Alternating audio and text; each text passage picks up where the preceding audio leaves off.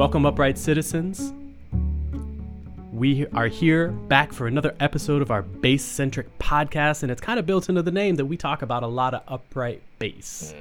Today, we're here to show a little bit of love to the electric bass. Give it up. And specifically, electric bass in the tradition. So we're here to talk about Bob Cranshaw today, the great, illustrious Bob Cranshaw. And my name's Bob DeBoo. With me here is Ruben Rogers. How's it going, Ruben? I'm doing good. It's good to be here to show some bass love to the legend himself, Mr. Bob Cranshaw. Yes, indeed. Yeah. So by all accounts, Bob Cranshaw was just an incredible human being. And there's, that's through stories that we've heard, interviews, and we have a couple personal stories here as well that we're going to share on this episode today. But we're here to talk about, again, the electric bass and the tradition. Like Bob Cranshaw started off his recorded body of work. We can hear a lot of amazing upright bass playing, double bass playing. You know what I mean? He was on a ton of Blue Note records. I know you've got some of your favorites, Ruben, that you like, but from Nat Adderley to Gene Ammons to, just runs the gamut. J.J. Johnson, Donald Byrd, just so many, Dexter Gordon, so many recordings that he's on. Yeah, he's Joe Henderson, he was and Urge. First call bassist for tons of legendary Blue Note sessions. And, the more names like Grant Green, you mentioned Joe Henderson, of course, his long relationship with the great Sonny Rollins. That I think it was maybe a 50-year relationship they had playing together. So incredible. He's really had quite the body of work. And we're here to show his transition to the electric bass, because it's kind of mind-blowing how he did so much work on the upright bass and then switched to upright electric bass and did just as much, right? So for those unaware too, that's what we're here to talk about, is that Bob Cranshaw towards, at some point in his career really shifted towards electric bass. He might not have been exclusively playing electric bass all of the time, but a huge amount of his body of work at a certain part from a certain point begun on the electric bass. And I just, I personally really, really grateful in 1994 in Atlanta, Georgia, got to see the great Sonny Rollins with Bob Cranshaw. I don't remember anybody else that was on the gig, but I was just drawn to Bob Cranshaw up there on the pork chop playing along with this, legend is Sonny Rollins. I get chills just thinking about being at that festival. But anyways, we are here, of course, to talk about, there's the tradition that's set up for the upright bass, like the sound, the vibe that we hear in those Blue Note recordings that we can hear the great Bob Cranshaw on. And we're kind of going back and forth, like talking about the discussion of the sound, the feel, the role of the bass, the tradition of the bass, that is that transferring over, because there's other bassists that play both the upright and the electric bass, and it doesn't always do that same type of thing, without mentioning anybody in particular. There are upright bass players that don't necessarily play the upright bass like in the tradition that we're talking about with Bob. So, but we do hear that a lot with a lot of his electric bass recordings. And let's just get into it. One of my favorite recordings, my favorite Horace Silver recordings nonetheless, is In Pursuit of the 27th Man. Just a fantastic album. You were mentioning too when we were talking about this, the great Michael Brecker is on this album, just tearing things up. Wearing it out. But from a bass perspective too, there's a lot of bass on this album. And it's just so solid. It is very present in the mix, of course. Let's listen to a little bit. There we go. All right, let's bring Mr. Cranshaw into the mix here. We're going to listen to Gregory Is Here from Horace Silver's In Pursuit of the 27th Man. Let's just get a taste of Bob Cranshaw here. Hold on.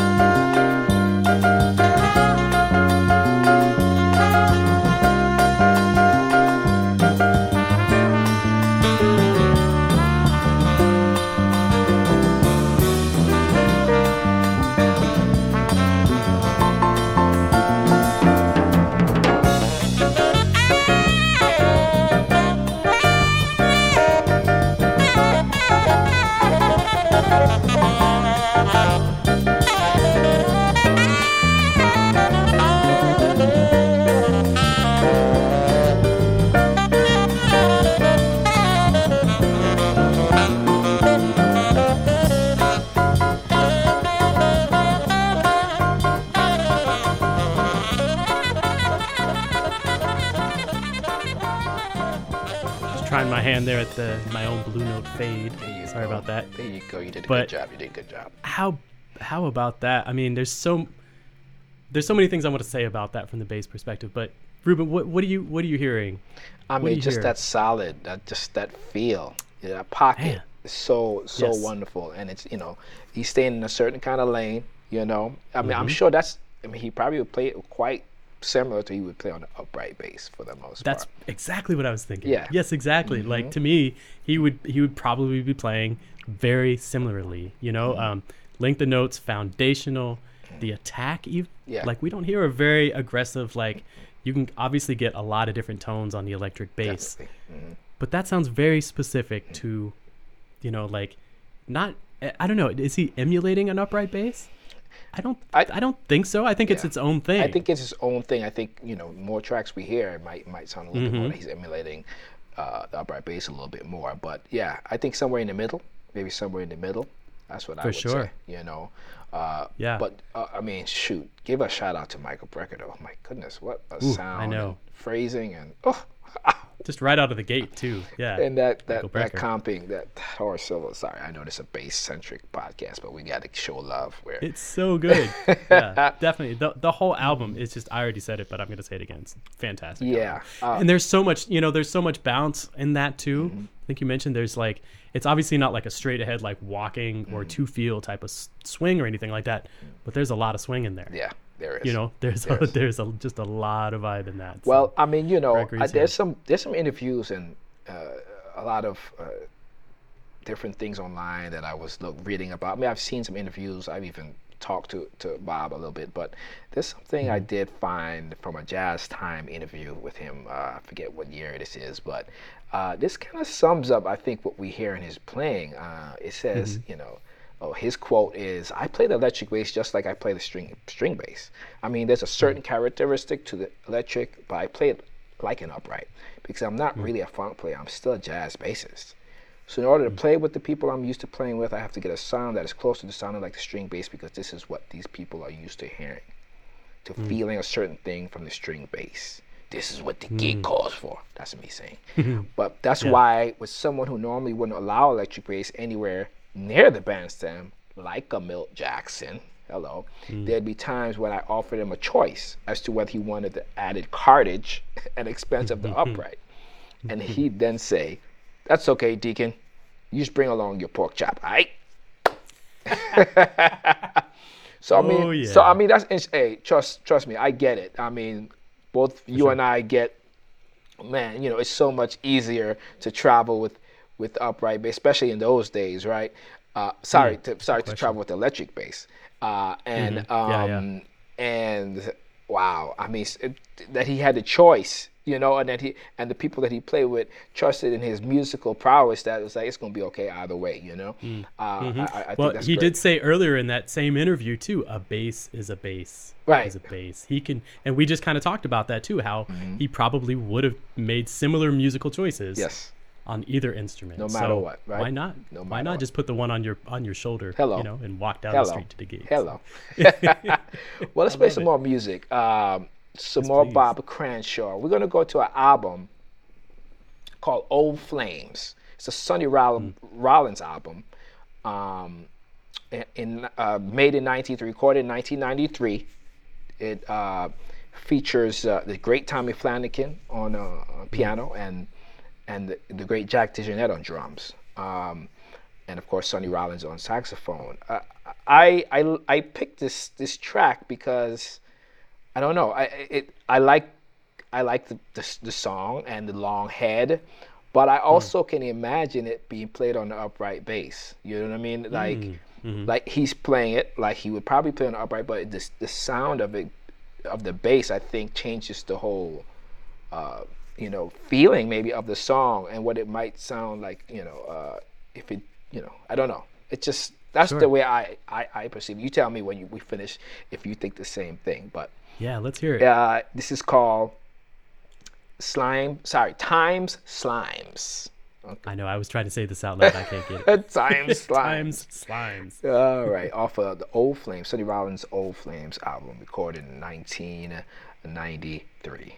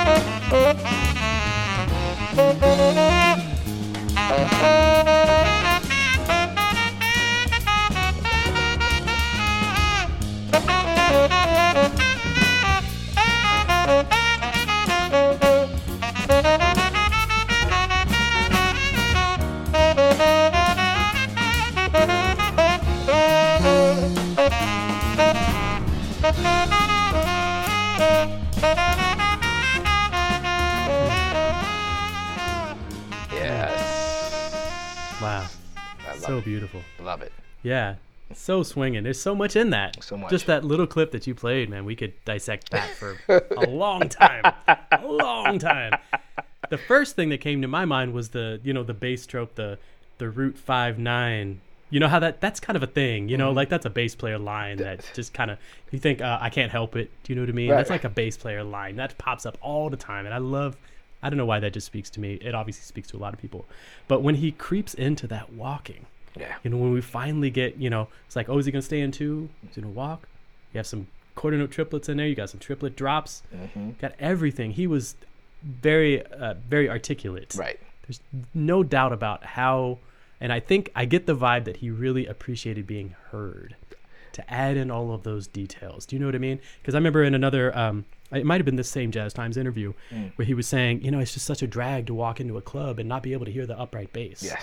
Yes. And he also mentioned the piano too. But, that must have been a big deciding factor towards the shift of going to the electric bass. But everything that he just put in there was... Yeah, you figure around the time that he did, I think for a lot of people, a lot of artists, I mean, you figure that the electric bass didn't really come into prominence, or didn't start to be extremely popular until like the early 70s, late 60s, early 70s, and then it just, I think also that it sonically was so present and you could hear it, people gravitated towards it. And also at the same time, pickups were, really coming into prominence. Yeah. Right? I was just going to add in, during those times, it wasn't electric, it was Fender bass. There you go. Sorry. Fender bass, right? Get it right. That's the whole thing. Because that was the first bass, right? Fender was the first bass, right? Yeah. First electric bass. Yeah, totally. But you just hear that referred to, especially by the old heads, oh, you got the Fender bass. And to point that out, I think he might be playing a Fender bass there still. He's definitely still playing a 4-string bass on that track. I mean, I listened to it extensively, before and now, and more with that in mind. But it's really deep and rich when he goes low. Yeah. You know what I mean? And it's very long notes, and he's intentional about his two feel and like going back and forth. Right. And the way him and Jack are just like playing with the time is just so beautiful. I love it. Definitely. I love it. But anything we would talk about, characteristics of a great upright bass sound and feel, 100% present in that recording. Yeah. True. 100%. Clear attack, long decays. Right. Very, just swinging from front to back. So do you want to share your personal story that you of meeting Mr. Cranshaw? I mean, you told me, maybe you can tell Upright Citizen. Go ahead. Absolutely. So it was a very pivotal moment in my life when I got to meet the great Bob Cranshaw.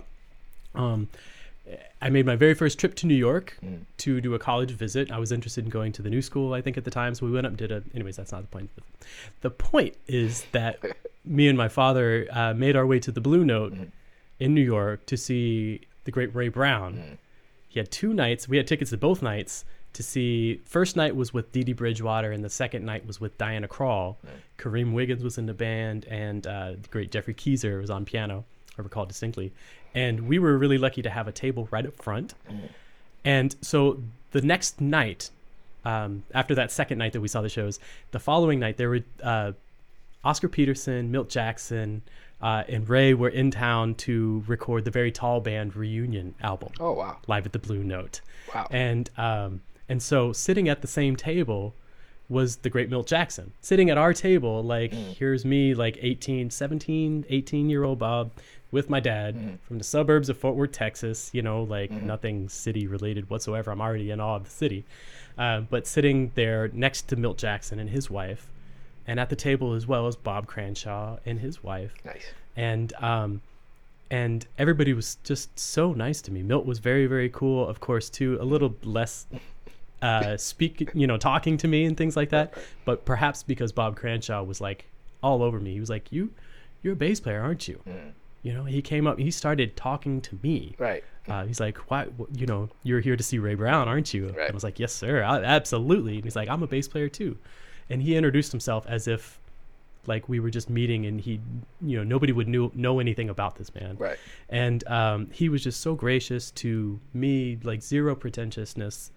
I have the playbill from the night where Bob signed it Ray also signed it. Milt Jackson also signed it. But I have Bob Cranshaw's signature.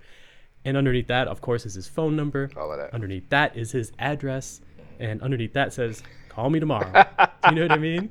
Because we were talking about schools, and he was like, are you in the union? Yeah, what are your plans to do when you come to New York? You know? Yeah, he was about his business. I mean, this is the same man. I mean, he was first call bassist for many things, especially when he started playing electric bass. I mean, we should definitely say he had like a 30-year run, a 40-year run on Sesame Street, where he was the main bassist. From he was Saturday Night Live. Saturday Night Live. He was the first, and he did a lot of non-jazz albums too, right? He probably did countless jingles and TV shows. Things he did all kinds that we just don't know about. I think his adopted kind of son was Tom Barney, the great Tom Barney, who's the number one call bassist even to this day. Especially back then, he was a session bassist. But what I remember of Bob, I also had some times where I was around him, and he was always very warm. And I do remember many times, at least a couple of times, where every chance he had a chance to talk to young musicians, especially in a group, about the union and how you need to get in the real union, you do this. I mean, by the time I think the mid 90s to the early 2000s rolled around, being part of union, usually most musicians, if you weren't playing on Broadway or doing more TV-like things or whatever, which a lot of that business had kind of not died out, but was only select people did it because it wasn't as much work. But Bob was still preaching the same things. You should do this, you should do this. But it was really just coming from like, I love y'all, and this is what worked for me. I want y'all to get ahead and make a good living also, so you should do these kind of things. So I remember, I think everyone always thought, it was a very endearing, took it as an endearing thing, and he learned from, there's a story that when he first came to New York, that Judge Milt Hinton, saw him on the street, and it was in his head, had a raggedy case carrying around his bass. And Milt walked up to him, introduced himself, and was like, "Hey, how you doing? Okay, let's go. Let's go to this music store around the corner." And went and bought him a case. You know what I mean? Bought him an upright case, and like that was his introduction to Milt Hinton and like the scene. And he always felt just that kind of stuff. He wanted to carry that same kind of tradition and that caring attitude. That's who he was, I think, in general. But he learned from others, and that's a great lesson. We gotta look out for each other out here. Especially the bass players. Hello. yes, indeed. What a great story, man. Wow. Man. But anyway, so yeah, I think we'll go ahead and play one more track. Another Sonny Rollins track, actually, since we did say that he had a long and fruitful career with Sonny. This is a track from, what year was this? This is 1995, actually. This is a record called Sonny Rollins Plus 3. The song we're going to hear is They Say It's Wonderful. And this is a straight down the pike, 4 on the floor, boom. You can hear... Y'all know this song. Yeah, you could hear the beautiful walking lines, just what the upright bass, stands for. And what you can hear, you don't hear it all the time, but it's a 5-string bass he's playing now. I think his sound is evolving a little bit more, and it's very, very prominent in the mix also. By the way, this is actually Jack DeJohnette again, which I'm realizing Jack played a lot. They played a lot together. Wow. Yeah. Cool. Not just with Sonny. It's interesting. I'm going through some of his archives. You're like, wow, they played quite some, especially when he played electric bass. We gotta dig in some more. Yeah. And also Stephen Scott on piano. This is young Stephen Scott on piano. Actually, the rest of the record, there's only 2 tracks on this record that these musicians played. The others were Tommy Flanagan and Alec Foster. But who was the mainstay? Bob Cranshaw, of course. So anyway, thanks, Bob, for going on this Bob Cranshaw journey, and we're going to go out with this one. Thank you, Ruben. All right? Yes. Thank you, Bob Cranshaw. Thank you, upright citizens, for coming on this journey with us also. All right? We see you on the next one. Peace.